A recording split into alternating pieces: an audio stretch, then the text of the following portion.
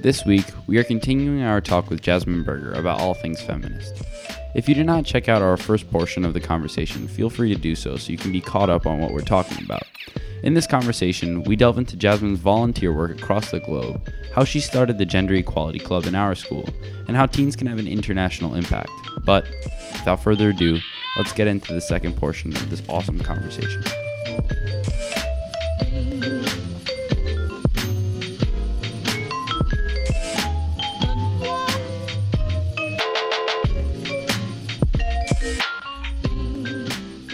I want to switch our conversation a little bit and you mentioned this a little bit before about social media activism. So this is something that Joey and I actually talked about. And we had to cut ourselves off. We cut ourselves off because we conversation. wanted the conversation to play out with you. What are your thoughts on social media activism, one? And two, do you think it's actually activism Or if is you're it on social? slacktivism? Yeah, I was going to talk about slacktivism. Cool. So I think that slacktivism definitely exists, and I feel like you see this most when there's like a horrible tragedy, a terrorist attack, a shooting, and like Facebook has those filters that you can put over your profile picture saying like I stand with Paris or whatever. And I think that like especially as someone who's politically active, it definitely it shouldn't, or maybe it should. It kind of bothers me when people who like definitely could not have a conversation about whatever they're posting about post on their Instagram story or their Facebook or whatever. But then at the same time, it's like, oh, well, they know that it's happening, so they have some basis if they're but it's also very easily accessible. I don't know.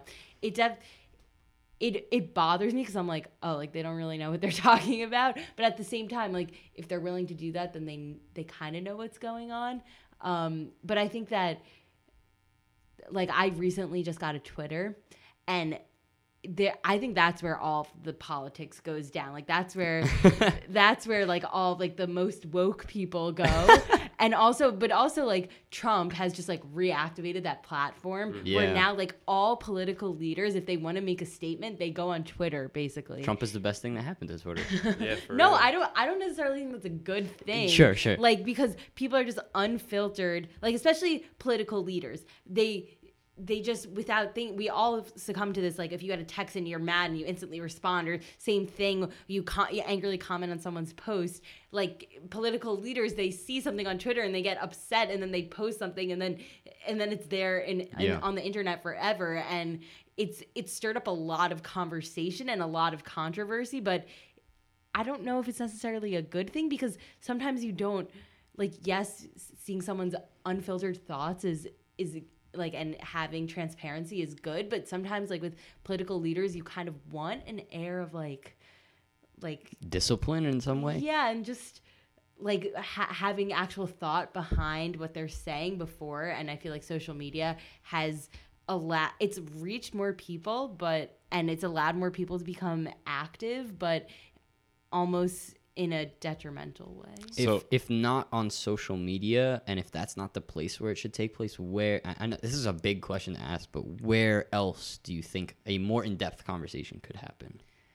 Yeah, I still think that there are a lot of benefits to social media, and I kind of like going on Twitter and just being able to read like 240 characters instead of reading like a whole news article, but at the same time then you don't really go that in depth. Yeah.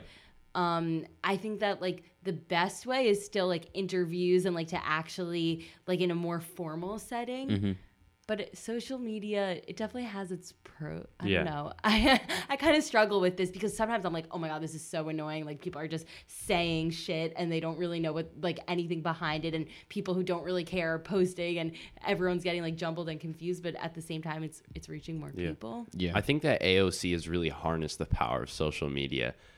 In terms of the way that she interacts with her audience, I mean, she literally live streams meetings. She live streamed her like creating an IKEA bed or something. Yeah, And I watched that. You did? I'm guilty of watching that. I like that though. I like that. It makes it more transparent. It's very real, but like sometimes it's too real. It's a little too. But like, do you want that from politicians? I don't know. Yeah, Me personally, I think that social media transparency is the future, and not in a negative way, but it's actually going to be positive in the sense that we're able to connect with our politicians in an extent which we have never been able to do beforehand. Beforehand, we only saw what's the channel that they used C-SPAN. to have? Yeah, so we had C-SPAN. That's the closest that we had in terms of interaction to our politics. Explicit transparency. Explicit transparency. But besides that, they were in suits. They were in a formal setting. You didn't really see their full personalities play out. And I think that it's key to understand all the elements of the politician before we, go to the voting booth. So I think that social media is pretty cool in that regard. Care about? I mean, I think I care about that, but I think there's almost a question that we're now asking ourselves is, do we care to know about all the person when we're voting for them, or do we really care about the policies that they endorse? Same thing, like leader of the movement. Actually, maybe that's totally true. Yeah, so I guess it does just go back to that. But that's an interesting point of conversation. True. Okay, so when it comes to social media activism, have you seen it materialize in real life? I mean, like, I'm guilty. Like, if I go to a protest, like, I post a picture of That's it. true. But I think that at least most people our age, like, it's not like people are like writing like Facebook status and like saying their opinions. I don't know. So like most my social media feeds are very political, but it's because I'm following political people. It's not usually like I feel like most people our age don't really do that. So I haven't really I can't really speak to like if people like saying things on social media if they actually go out and do things, because I don't know, most people I follow aren't that engaged. I'd say that at least like whenever I post something, it's like something that I did. It's not me saying my beliefs. Yeah, that's a good way to change the order. Yeah, of things. I think that actually is a good way to like if you're gonna talk about gun issues, like do something that like you like paraphrase it from a speech that you've given or like something like that. Like instead of just spouting your beliefs, like do something and then spout whatever. I think that the reason why people are so quick to be an activist on social media is this concept which Ariel talked about when we were recording, and it's this idea of political osmosis, which I think is key. People always want to be affiliated with something. They always want to have that herd or group mentality. I think that social media has allowed people, especially in the modern era, to connect with other groups. So, for instance, the feminist movement. A lot of people who are posting "I affirm feminist ideology" on their Instagram with the geotag, a lot of times they don't even know like what feminism entails, which like, okay, that's cool, that's fair. That's like slacktivism. Yeah. But on the other side of the spectrum, I think that social media activism allows certain people which don't usually have the opportunities to, let's say, attend these rallies or attend these town halls to actually participate in the movement.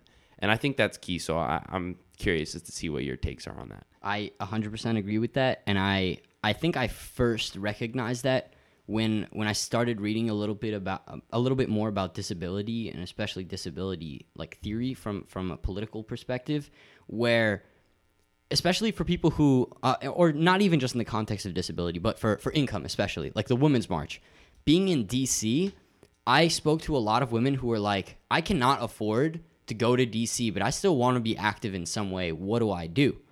They weren't actually asking me, what do I do? But they were asking that question. And I think that's something that we have to realize, that social media, one of the best things it can do for you is it allows you to connect with people who are in a similar situation, and also lets you open up the world so that you can be like, listen, I affirm what you are saying. I totally agree, but I just can't be there in person. And it's not because I don't agree with you. It's just because I can't afford it, or I'm not physically able to, or I live across the country, or anything like that. That's kind of my take on it. Jazz, do you have any separate take?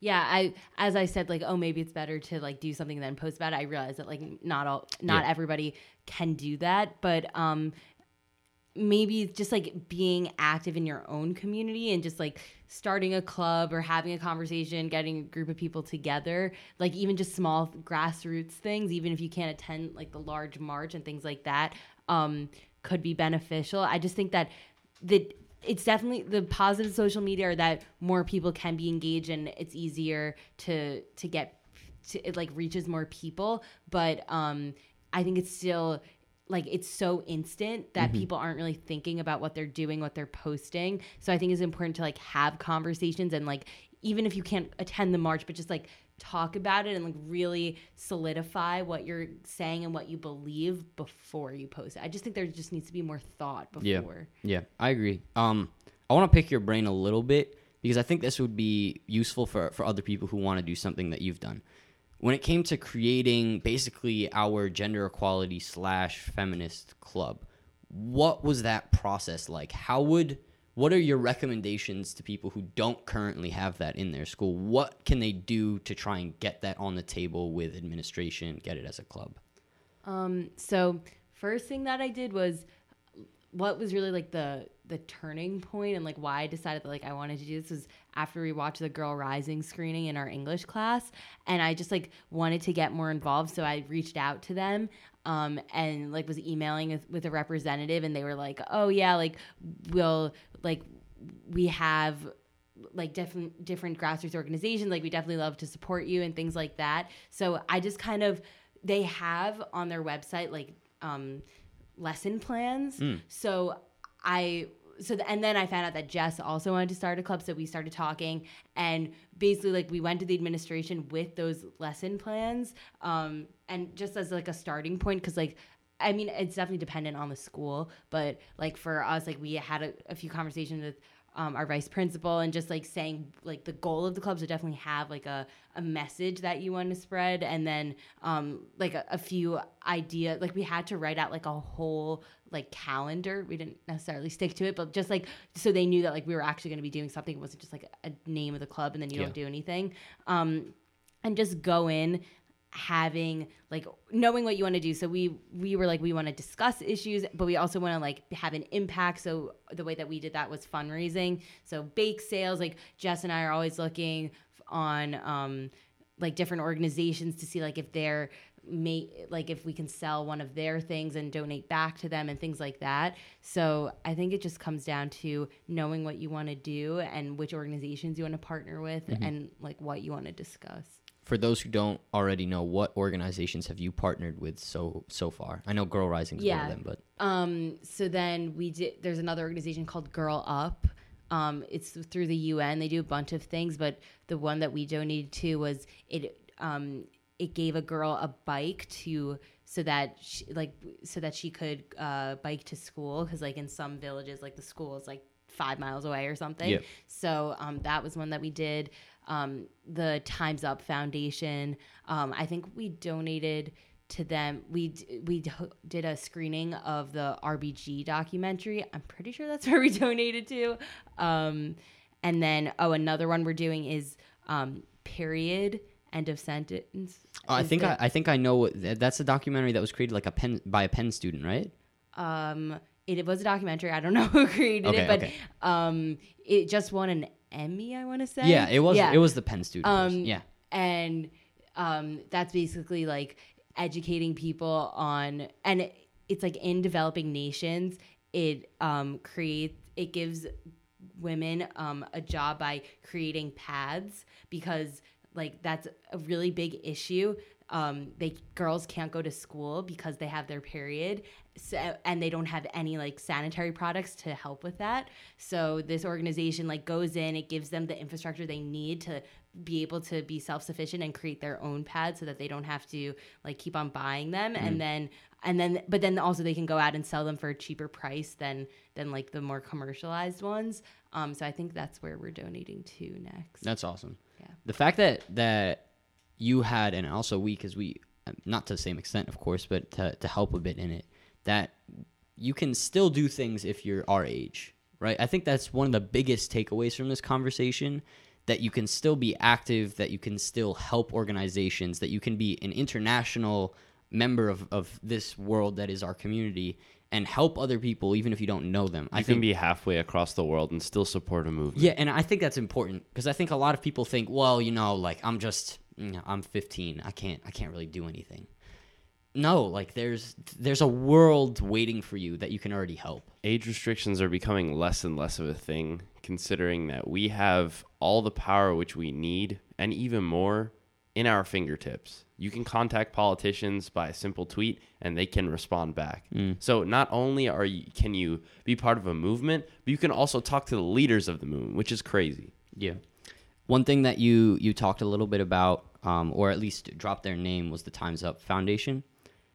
Can we talk a little bit about Me Too? I know we've talked about it in Jane, but what do you think about all of the claims that say that Me Too is pushing us back from all the progress that the feminist movement has done because people are more fearful of working with women?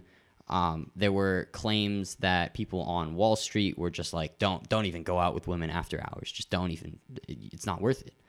What do you think of all of that? And also, what do you think of the progress that's been made by the Me Too movement? Yeah, so it definitely was like disappointing to see that I thought there was a lot of progress being happening, and then people are just saying like no, like now women are just like not being promoted, but I think that just goes to show the fear in our society and the fact that like the Me Too movement is definitely getting at something that's very real and very prevalent, and instead of acknowledging it, people are just men are just instead of being like, wow, this is an issue, at least the ones on Wall Street that these reports are coming from. Yeah. Wow, this is an issue. Instead of saying that it's an issue, they're just staying to themselves. So it just goes to show that the realness of it. But I think that it definitely has brought a lot of progress. People are talking about it. It used to be such a taboo. Now, I mean, it still is very difficult for many women to come out and tell their stories, but it's becoming a little bit more normalized. And I think it's definitely a good movement. And I think that because people are so afraid that's what's impeding it. But going back to what we said before, diversity of demographics, I think that you get rid of this problem by promoting more women in higher up positions. Not all of them, obviously, but just being able so that there's a lot of women in powerful positions to be like, you can't not go out to dinner with a woman because you don't think you're going to be able to handle yourself. Like, you need to. That's how you're supposed to live. Yeah. Like, if women are going to exist regardless of whether or not you can contain yourself, so you might as well. And, men will say, well, oh, like, I'm not doing anything. I'm just afraid that she's going to accuse me of something. And the amount, like, in any of these big stories, none of the accusations have proven to be false. Most of them haven't even gone to court or anything, but for the most part, I would say that people there hasn't been anything where people have been actually prosecuted in this recently. Yeah. And it's only I don't even remember the statistic. It's a very low percentage of people who are accuse someone of rape, and then I think it's 3%. I want to say I might have made that up, but it's we'll look it up and try and link it too. It's a very low percentage of women who will actually falsely accuse someone of rape. But then even if they accuse, not a very minimal percent of rape accusations will even go to court. Yeah. So okay, maybe someone would falsely accuse you, which rarely happens, but if it did, there's even less likely of a chance for it to go to court. So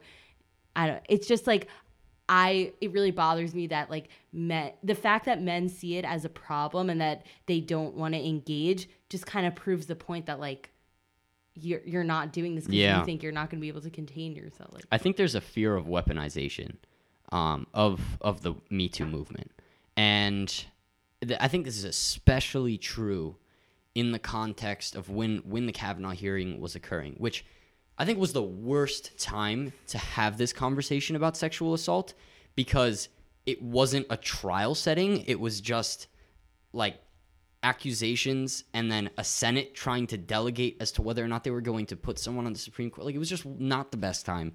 Although I'm glad the conversation was started there. But I think people have become fearful of the fact that people's careers can be destroyed by simply saying that something has happened. And, well, yes, those who genuinely have sexually assaulted people and have raped people, that should be the consequence. Your career should die there, right? You are literally violating every sort of basic and fundamental principle of being a human. But the fear, I think, comes from the fact that, it's almost an asymmetrical accusation system where there are men who have had instances of being sexually assaulted or raped. My best example would probably be Terry Crews, who was very vocal on this subject and someone that I personally look up to on the topic of masculinity. And he even wrote a book on it. I think it was in 2014 that he published, all about masculinity before any of this stuff was really like mainstream, and when it was still a bit more taboo to talk about things like toxic masculinity and what it means to be a man. For me, I'm very proud of what has happened where people are now able to talk about it. Mm-hmm.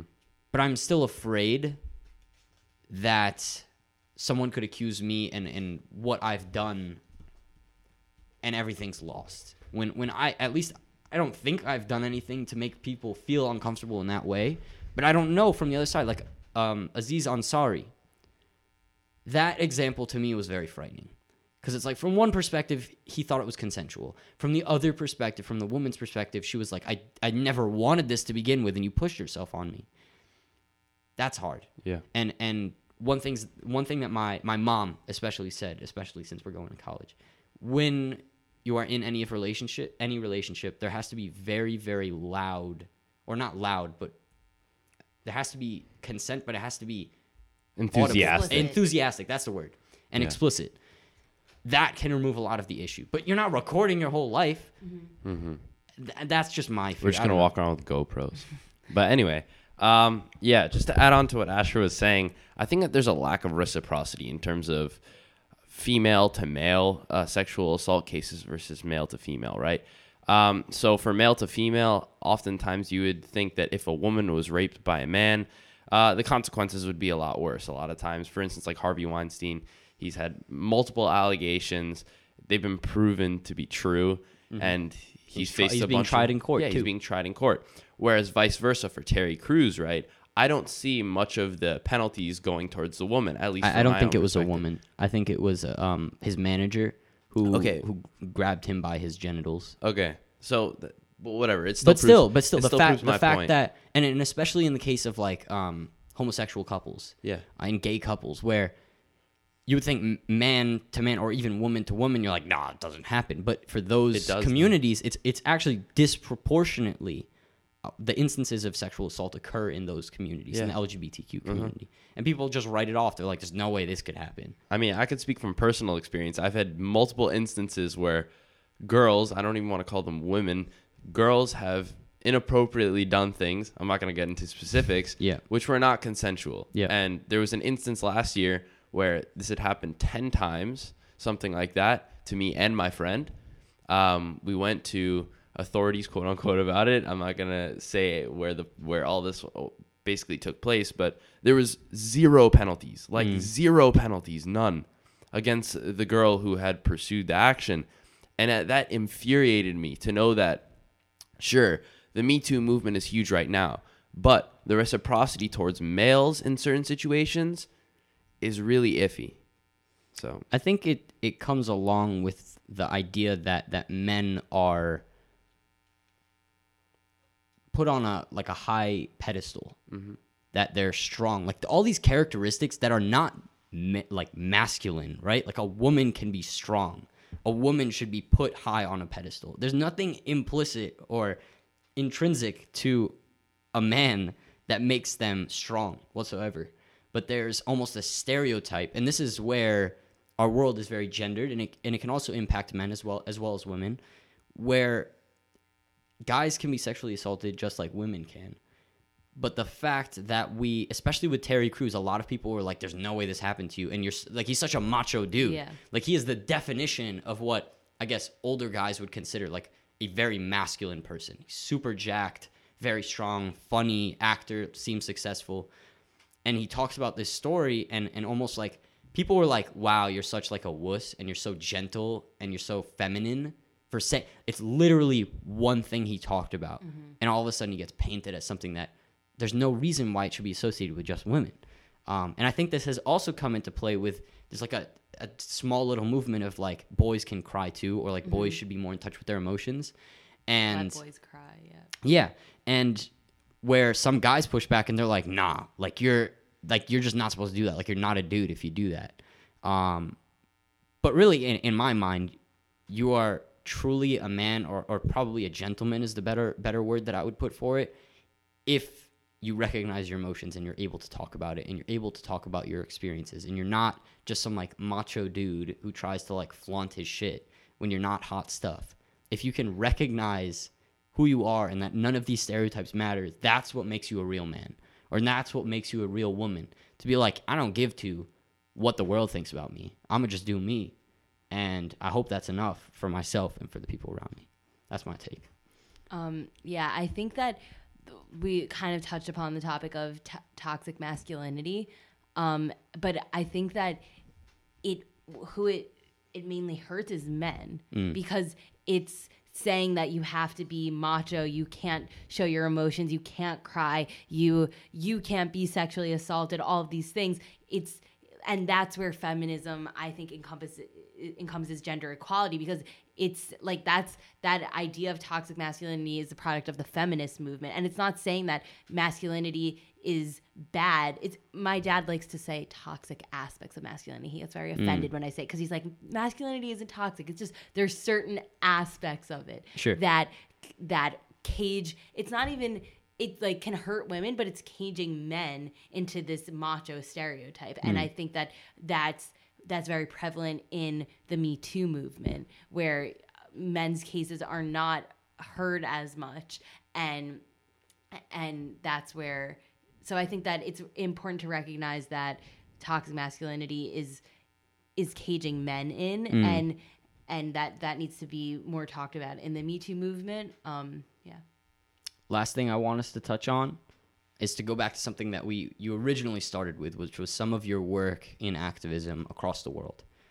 You said you gave 3 different experiences, one of which I actually didn't even know about. I only knew about 2 of them. But the one in India, Cambodia, and then also working on native reservations. Could you talk a little bit about how you got involved in maybe each one, if you want to do that, or maybe we'll ask questions during it, but then also what you've learned kind of from doing it. I just want to preface it by saying that, because we were talking about how like age restrictions aren't a thing, like you can go out into the world. I do want to acknowledge my privilege in saying that like it's very, you need to have the means to be able to travel, and I come from the reason that I'm worldly per se is because like I come from a mixed background. Like I have family in India and Israel and in Europe and things like that, so like I've been very privileged to go on these, like be able to do service in other countries, but and there are ways to still contribute like from your own hometown if you don't have the means. So cool. I just want to say that, but so like I said, I have family in India, and my grandfather had a classmate who started this school called Disha. It's in the closest town it's near is New Delhi, but it's like an 8-hour bus ride. It's in the middle of nowhere in this rural village. And I met her before, and like in like 3rd grade, she told me about this, and I was like, I want to see it. Like I want to work there. And then by the time I was in high school, I was like, okay, like I actually want to do it. Like I've been hearing about this for a few years. Like I want to go do it. So I convinced my grandparents to come with me, and they, so I stayed at the school, like with the headmistress, for about a month, and did a lot of different, it's a really impressive school. It's for like the untouchable caste. So there's a caste system in India, and like the lowest, it's not like technically it's not prevalent, but in rural life it very much is. So it's mainly focusing on the untouchable caste, not really caste, whatever. And then handicapped children, like the last victims of polio, like still, it's still kind of in India, and the school provides free surgery for them to try to help them walk again. There is a school for deaf children that taught them speech therapy and things like that. And then the whole like women aspect, like trying to, just in the surrounding village, trying to get girls to go to school to at least extend the marriage age, so like they'll have graduated high school when they get married instead of like when they're 14.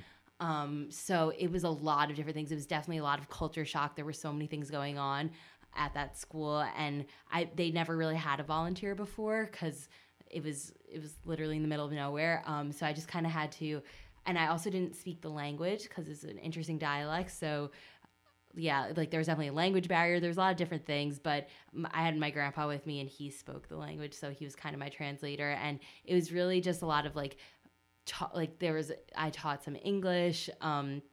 I did a lot of like art projects with some of the younger children and with the deaf children.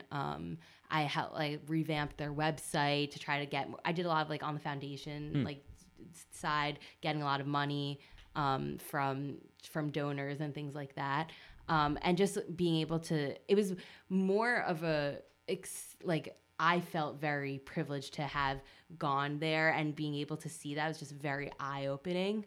And then like continuing efforts, like I still fundraise for them and things like that. That's awesome. Yeah. Joe, you have any questions about that? That's dope. So after your experience in India, you then went to Cambodia the next summer, right? Yes. Could you talk a little about that? Yeah, that was with a group called Vision Service Adventures. I wonder if Little they'll get plug. a royalty. Yeah. And I found that, so I knew that like I loved my summer in India and I wanted to continue doing volunteer work. So I was just like doing there's a lot of different companies, but I just really liked them because they were very like small knit. Like I called up on the phone and like the director answered and I was just asking her. So it was a very like tight knit group. And yeah, I chose Cambodia. I don't really know why. I just like looked at the program and it looked the most exciting. And yeah, I went. I didn't know anyone. There were like 15 participants, I want to say, and we stayed in like a rural village. It was pretty similar. We worked at a school. We taught English. We built a bathroom. That goes back to it, like again, focus on the women because like if they can't go to the bathroom, especially like when they have their periods and things like that, it impedes them from going to school. So that's another reason why I wanted to fundraise for that organization because I saw it play out firsthand. And then also, like I said before, we worked with sex trafficked girls. It's a real issue in Cambodia. Like 40% of the girls are sex trafficked, which is crazy. But Cambodia is like doing a really like trying to solve that. They have the most like NGOs per capita in any country. So they're really doing a lot to try to like lift their country out of poverty.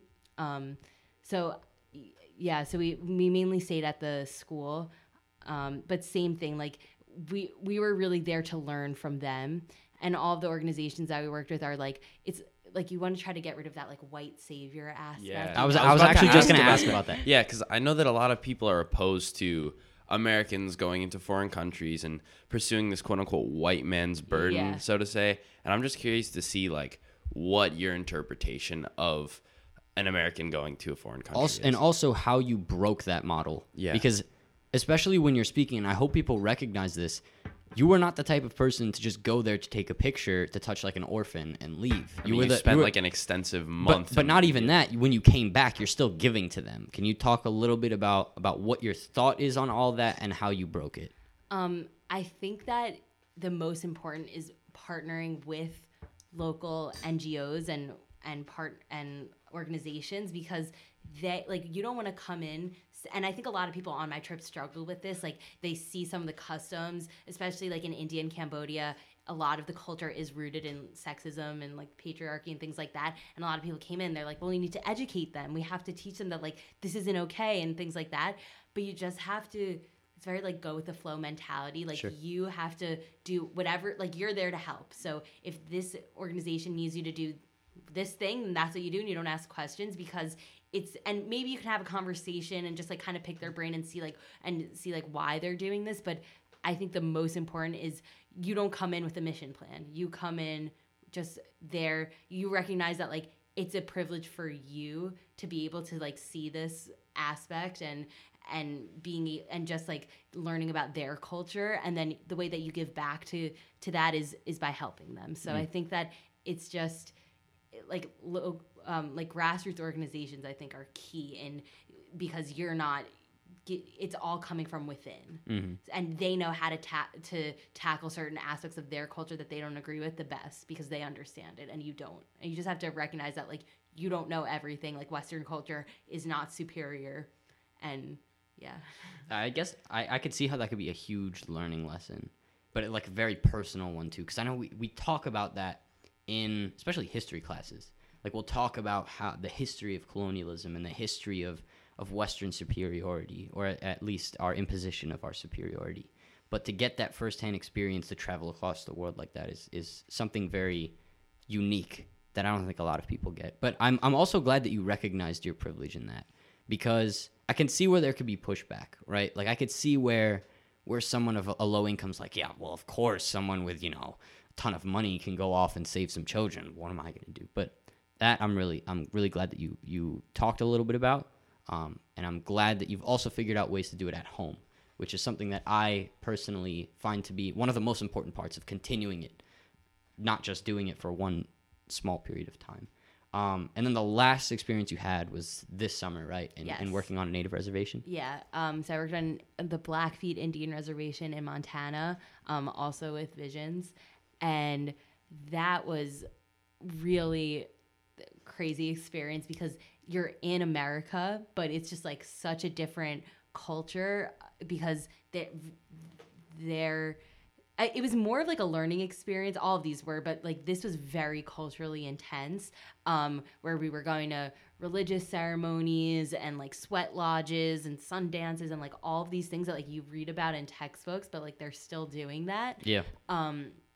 And what I did there was there's a large obesity problem on the on reservations, so there were all these like food trucks stationed, so they get free meals in school, but it was during the summer, so a lot of people like they have trouble, like there's also poverty, so like they don't have enough money for food, so there's all these food trucks stationed around the reservation with healthy options, but not that many people knew about it, so like our job was to we went up, knocked on doors, like basically canvassing, telling people that this is a resource that they can use for healthy food options. And then also like sort of educating, but like, again, all coming from this organization who like wanted us to educate people about like the benefits of healthy eating and the issues that obesity brings and things like that. So we did a lot of little projects, but that was our main one.